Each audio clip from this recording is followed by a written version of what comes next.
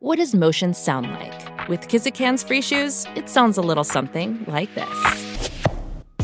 Experience the magic of motion. Get a free pair of socks with your first order at kizik.com/socks.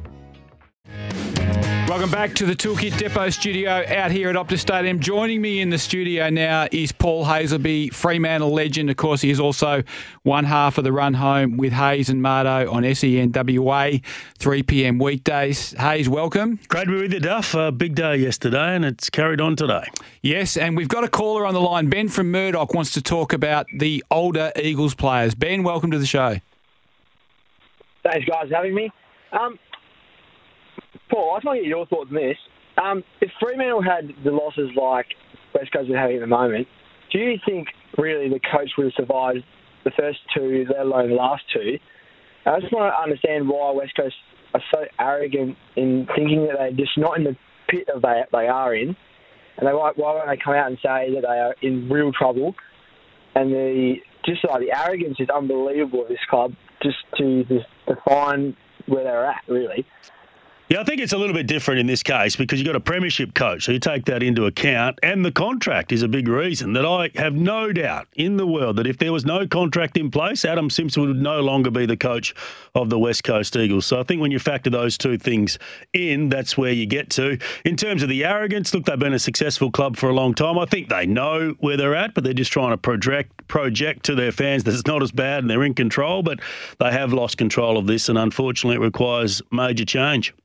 Ben, did you have any thoughts on, with the older players, how many should go, how many should stay? I think a lot of them should go, especially the likes of Gaff, Darling, Sheed.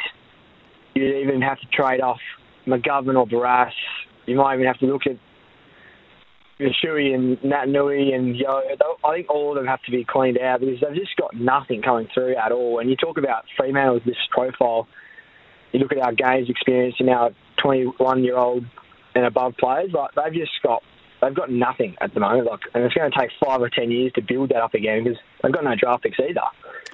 All right, Ben, thanks very much for your call, mate. Interesting thoughts. And we've got another call coming through from Scott in Belga. Scott wants to talk about Liam Henry. Welcome. Well, morning, guys. I've been watching Liam Henry since he came to the club because I'm a 27-year DOCA member. And the way he's, like last week, I know it's only one game, but you can see his maturity is starting to come through. He's realising that he's not the only player in the team. It's a team effort. And Justin Longmuir's ethos is team first, you're second. But and Joel Corey's and Nat Fyfe and Michael Walters is helping this young kid, and he's listening. And he has to take credit for his listening to these mature age players and starting to step up a little bit. It turned around for me probably 6 weeks ago when he started to put a good block together in the waffle competition after he lost his spot for the first or second time this year. And I watched him play late last year and there was just no second effort. There was no defence. And that pleased me the most on the weekend, that if you talk and listen to what came out of the defensive group, they thanked him a lot because of his work rate to get back. And if you're going to play wing, you need to get back and support and be that seventh man on occasions. He's always been good with ball in hand. He looks smooth. He has turned the ball over a bit in the past, but what I loved on the weekend, he turned one over, but the very next kick he went again. He went hard. Now, what I will say is they played the Bombers, and the Bombers are very different with their wingers. So Nick Martin is probably the best wingman in the comp right now, and what he does, he doesn't go up and back the same side of the ground. He goes everywhere, and what Justin Longmuir did on the weekend, which was fascinating, I reckon he highlighted that wing, Liam Henry, is our open side, and if Nick Martin wants to go all over the ground, we're going to go through Liam Henry. So it worked, and it was really good coaching, and that's why we saw Liam Henry get so much ball. That won't be the case all the time because you get your side bottoms, your Ed Langdons, they just go up and back from week to week. So he'll have to find other ways to find the footy. But positive signs. The other thing to this, Duff, is his contract status. He's not in any rush. Yep. And we know sometimes with players, when they put it off for a little while and the other offers come, and there's an article today that North Melbourne are showing some interest as well. We've heard Melbourne in the past. it's going to be fascinating to watch to see how this plays out over the last part of the season. Yep, it is. And great call from Scott. Thank you so much for getting involved in the show. Hayes, it's a really good point that you make. It's also, I think, the follow-up point that you make about Liam is that in the AFL, there's how well you can play, there's how often you can play well. So big game for Liam this weekend. The Bulldogs have a powerful midfield, and I'm going to ask you a bit about this later on the segment because they, well, to put a colloquial term on it, they spiff-located Fremantle through the midfield the last time they played at Optus Stadium, won by 49 points. So that's going to be a fascinating watch for Liam. What did you make of Fremantle's win over the Bombers? How much? Sensational. Slow start again, a concern. But what I do know is when Fremantle get in front, get on their own terms, they can then utilise the ball movement that works for them when they control the ball. And we saw a bit of that in the second half. Luke Ryan obviously getting a number of possessions. I normally don't like Luke Ryan getting the ball 30 times because what happens, it just tells you and signals that they're chipping around too much in defence. But even he was more aggressive with some of those kicks on occasions and went through the corridor. And what they're doing is not looking wide first. The option's there, but then they're taking it. Through the midfield, I thought they were fantastic. Sean Darcy made a big difference back in the ruck, gave them some more direction. Caleb Sarong has to be mentioned. His body work for a little midfielder, like he's not big like the other guys, but he was pushing Zach Merritt and Darcy Parish off the ball, winning those clearances, coming out the front. And I think they kicked 4 goals from centre bounce, which is just elite in the competition. Luke Jackson, got to tip my hat to him. He played really well in that forward role. I liked it not putting him in the ruck because they want to develop him as a forward and they need to, and it made the other players a little bit better with Jai Amos as well. Just a couple of things on him. He's kicking a lot of goals running in, being the open player, which is fantastic. He kicked 2 on the weekend from Leeds and he got separation. It's probably the first time this year as a full forward, centre forward, he's got separation, 4 or 5 metres. Because what I've been finding is that when he gets body contact on him, that's when he's dropping that secondary mark. Still an issue on those leading marks that he got. He double touched both of them. Yep. And if you're going to be a great forward, you'd like Matthew Lloyd, you need to go once because good defenders, they'll be watching and waiting for that. Buddy Franklin's a bit of a double grabber as well, but they're just a few things that he can improve.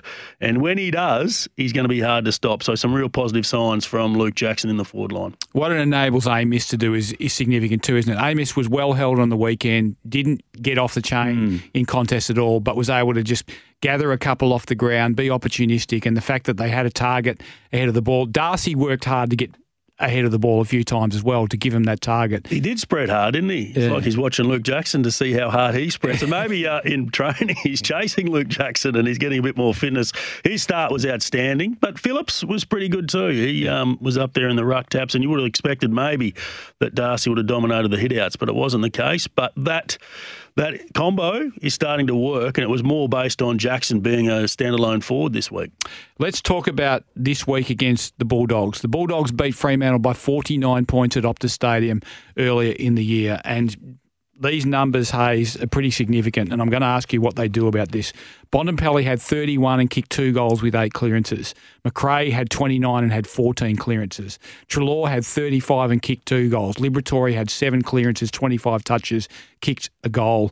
Bailey Williams kicked 3 goals off the halfback flank because their midfield was so dominant and they were able to push up the ground. I think Caleb Daniel kicked a goal as well. He runs around through the middle a bit, but also across halfback a bit. How do they tackle the midfield and make sure that they don't get dominant this weekend?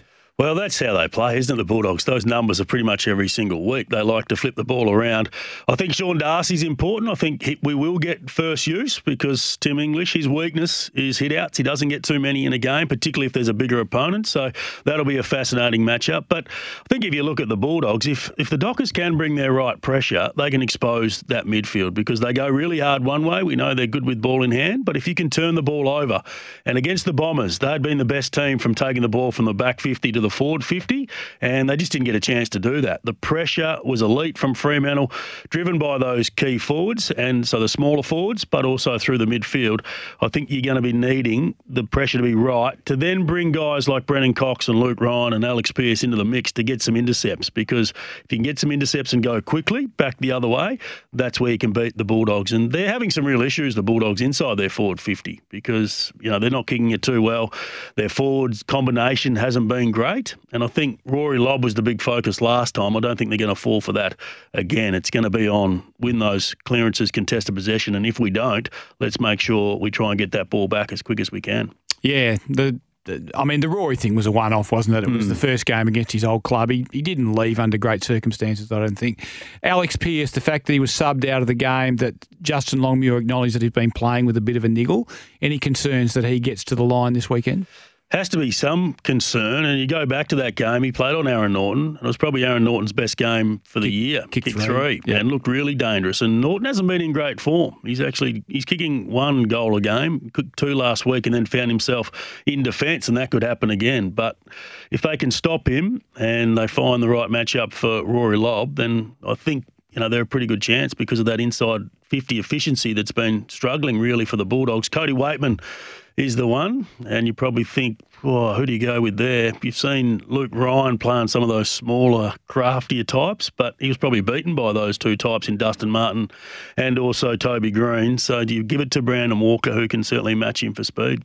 I reckon Brandon Walker's been pretty he was good on the weekend. He's not the perfect matchup for everyone. Like, I certainly didn't want to see him on Toby Green when they played GWS, and I think they started with Luke Ryan for that matchup. That didn't go that well either, but still, that's the way they started. But I think on the guy that mainly plays at ground level, I think Brandon Walker is a good matchup for someone like a Cody Waitman. James Aish will probably be available this weekend. He's always been a first-choice player with Justin. So if James Aish comes back, what happens? How do they change it? Does he come in as a sub and Sam Sturt just goes out perhaps? No, I think he takes that wing back off Erasmus. Yep. He spent that most of his time. He was a bit quiet, a bit slow to get into the game, but found his way. But this is the problem with Erasmus. He's an inside midfielder that's been forced to play on the outside. So there's a fascinating watch on him and what happens in the back half of this year. But Justin does love what James Aish can bring. He can play the other wing side if he can get Henry on the other side, then all of a sudden you get some continuity. And what I do like about the game from Henry and also what Aish can bring is they can get high numbers, which is good. Takes a bit of pressure off the guys on the inside. So I think they'll continue to go that way. And Aish in the past has gone on to Bontempelli and played a role to try and take him out of the game. Yeah, Bontempelli, super player, isn't he? Oh, he's the best in the comp. Is he? You think he's the best he's player now number 1 this year for me. He's just got everything. He's so good on the inside. He's so clean with his hands. He's a really good field kick. He's everything bar a good goal kick, particularly from a set shot. And that's a shame because he gets forward and takes marks, doesn't he? Yeah. And, he gives them a great target. Nathan Fyfe, good game on the weekend. There's something building there, but given they got monstered by the big doggy mids last time and Nathan Fyfe is starting to build around the contest, how important is he this weekend, do you think? Pretty important. They started him in the centre bounce on the weekend. They identified the week before clearance and contested possession were well down, so he plays a part in that. I still don't think he's anywhere near where he should be. Like, he's missed a fair bit of footy, and I reckon his block when he first came back was probably a bit better than what we've seen over the last 3 weeks. So if they can get more out of him, Jager O'Meara back to a pretty good game on the weekend as well. They absolutely have a part to play. You can't just leave it to Caleb Sarong, who is in All-Australian team right now for me. He's also making a bit of a run for the Brownlow too. I know Dacos could be hard, but you've got to say he's played well just about every game without going back to look at the wins. I reckon there's, 4 or 5 times where they've won and he's been the best player, which gives you sort of 12 to 15 votes. Not a bad position to be in. They go all right at Marvel Stadium. Freo, do you give them a good shot at beating the Doggies this week? Yeah, I do, because the Doggies give you a chance every single time. And whilst they were too good last time they played, we know what happened in the final last year. It's a good matchup, and I reckon it's just going to come down for both teams is what they do inside their forward 50, because at times both teams can struggle to take their opportunities with their kicks inside their forward 50. You would have had a quick look at the draw and the run home, and some clubs have got quite soft draws, and they're the clubs that Freo competes against for those 7th and 8th spots. Do you fancy their chances of playing finals at the moment? I need to see them this week. I know that's sitting on the fence, but if they lose this game, it becomes hard. Yep. I think they need 6 out of 9. Yep. And when you've got games against Collingwood away, you've got Port Adelaide coming here as well, and there's some other ones in there that aren't gimmies back here at home, Carlton as well. So I think Brisbane here as well. So there's potentially 3 tough games. So if they lose to the Bulldogs this week, it becomes really difficult. They need to pinch a couple of marginal ones on the road, don't they? And then this one looks like one they can get. This one, I think they can get Collingwood. I'm not sure convinced Collingwood are going that well. Yeah, personally. Yeah, they lost to Melbourne. Probably weren't the better team on the weekend against Adelaide, who came back in and butchered some opportunities early in that game. So that one's gettable, and who knows where Port Adelaide and Brisbane are at that particular time. But Fremantle at home, always difficult to beat. Does Fremantle's style suit Collingwood style though? Like, to me, I watched Adelaide play on the weekend, and when Adelaide got 14 points in front, I'm thinking, keep playing. You know what I mean? Keep doing what you've done to get 14 points in front, and they slowed a little bit and they went a little bit safer. As soon as you do that against Collingwood, Collingwood gets so assertive and they get so on the fly, it's almost inevitable that they're going to score to some degree. Fremantle, who's a little bit more careful with the ball than other teams, it just feels like it plays into Collingwood's hands a bit. That careful nature gives them a better chance to defend. Like, that will probably help them and try and slow down the ball movement of Collingwood. But what they have done is come up with a system against Geelong, who are pretty good behind the ball team, and they came up a good system against Melbourne, very good with May and Lever. So can they do that with Darcy and trying to take those sort of types out of it? Darcy Moore, that is, with the way that they move the ball. Justin will come up with something, but you're right. It looks like two different opposing game styles coming together. Doesn't mean it can't be done. Hayes, quick question on West Coast before I let you go. By the end of the season, is Adam Simpson still the coach of West Coast, do you think? No. Is Trevor Nisbet still the CEO at West Coast, do you think? In a handover period. Right. So you think this is it. Nisbet will be given an end date, and Adam Simpson, that he will either reach an agreement with the club and leave, or the problem they've got, Duff, is like no one really is in a position to make a decision right now on any part or department of the organisation. Is Nizzy? I wouldn't let Nizzy make the decisions again. And then you've got Gavin Bell in that position as well, but his position's not safe. If the new CEO comes in, I wouldn't be surprised if they come in with a broom and they make some calls on many of those key department areas and personnel. So it's hard. Just going back to the retirements, you did a terrific job off the top. Luke Shuey's a fascinating one. I'm with you. He's the tough one. I'm with you that I think it's time to move him on, because what's the upside? He comes back, he plays 12 games next year, and everybody talks about you need their leadership. Well, they've got their leadership this year. It's not making one iota of difference. But another club will pick up Luke Shuey. Yep. If Liam Shields, for instance, can go to North Melbourne, then I think the same applies for Luke Shuey, that you could get him as a delisted free agent for absolutely nothing, base wage, and I think he could be pretty important to the right club. Yeah, and that's fine. West Coast just have to say, that's okay. I mean, Luke Shuey's played 6 of 14 games this year. I think he played 7 of 22 in 2021, and Luke was saying, I had a great year last year, didn't miss many games. He missed 5 games last year. So this is not a great trend, and he's 34 next year. And whether it's the right or wrong call, take age out of it. David Mundy was going a lot better than Luke Shuey and Shannon Hearn when he was told, basically, I think, from Fremantle to say, mate, we think it's time. There's no doubt. And they love what David did when he had the ball, and they didn't like what happened when Fremantle didn't have the ball. That was the crux of that. Hayes, always a pleasure to talk to you. Thanks for bringing so much to the table again today. Don't forget, you can hear more of Hayes' wisdom on The Run Home with Hayes and Mardo, SEN WA, 3 p.m. weekdays. If you want to have your say on anything we've talked about on the show, the Temperate Bedshed text line 0487 736 736, or if you want to call us like Ben and Scott did, you can on 13 12 55, the open line. This is Mornings with Mark Duffield on SEN WA. And Hasleby can go back and shoot for goal, and it would be Fremantle back in front row. I've really been impressed with Hazelby's second quarter. Kicked 15 goals, 15 coming in tonight for the year. And that one, her behind. Now the switch is on. Hunter's pushed to the outer side. Green has to go down the middle, stay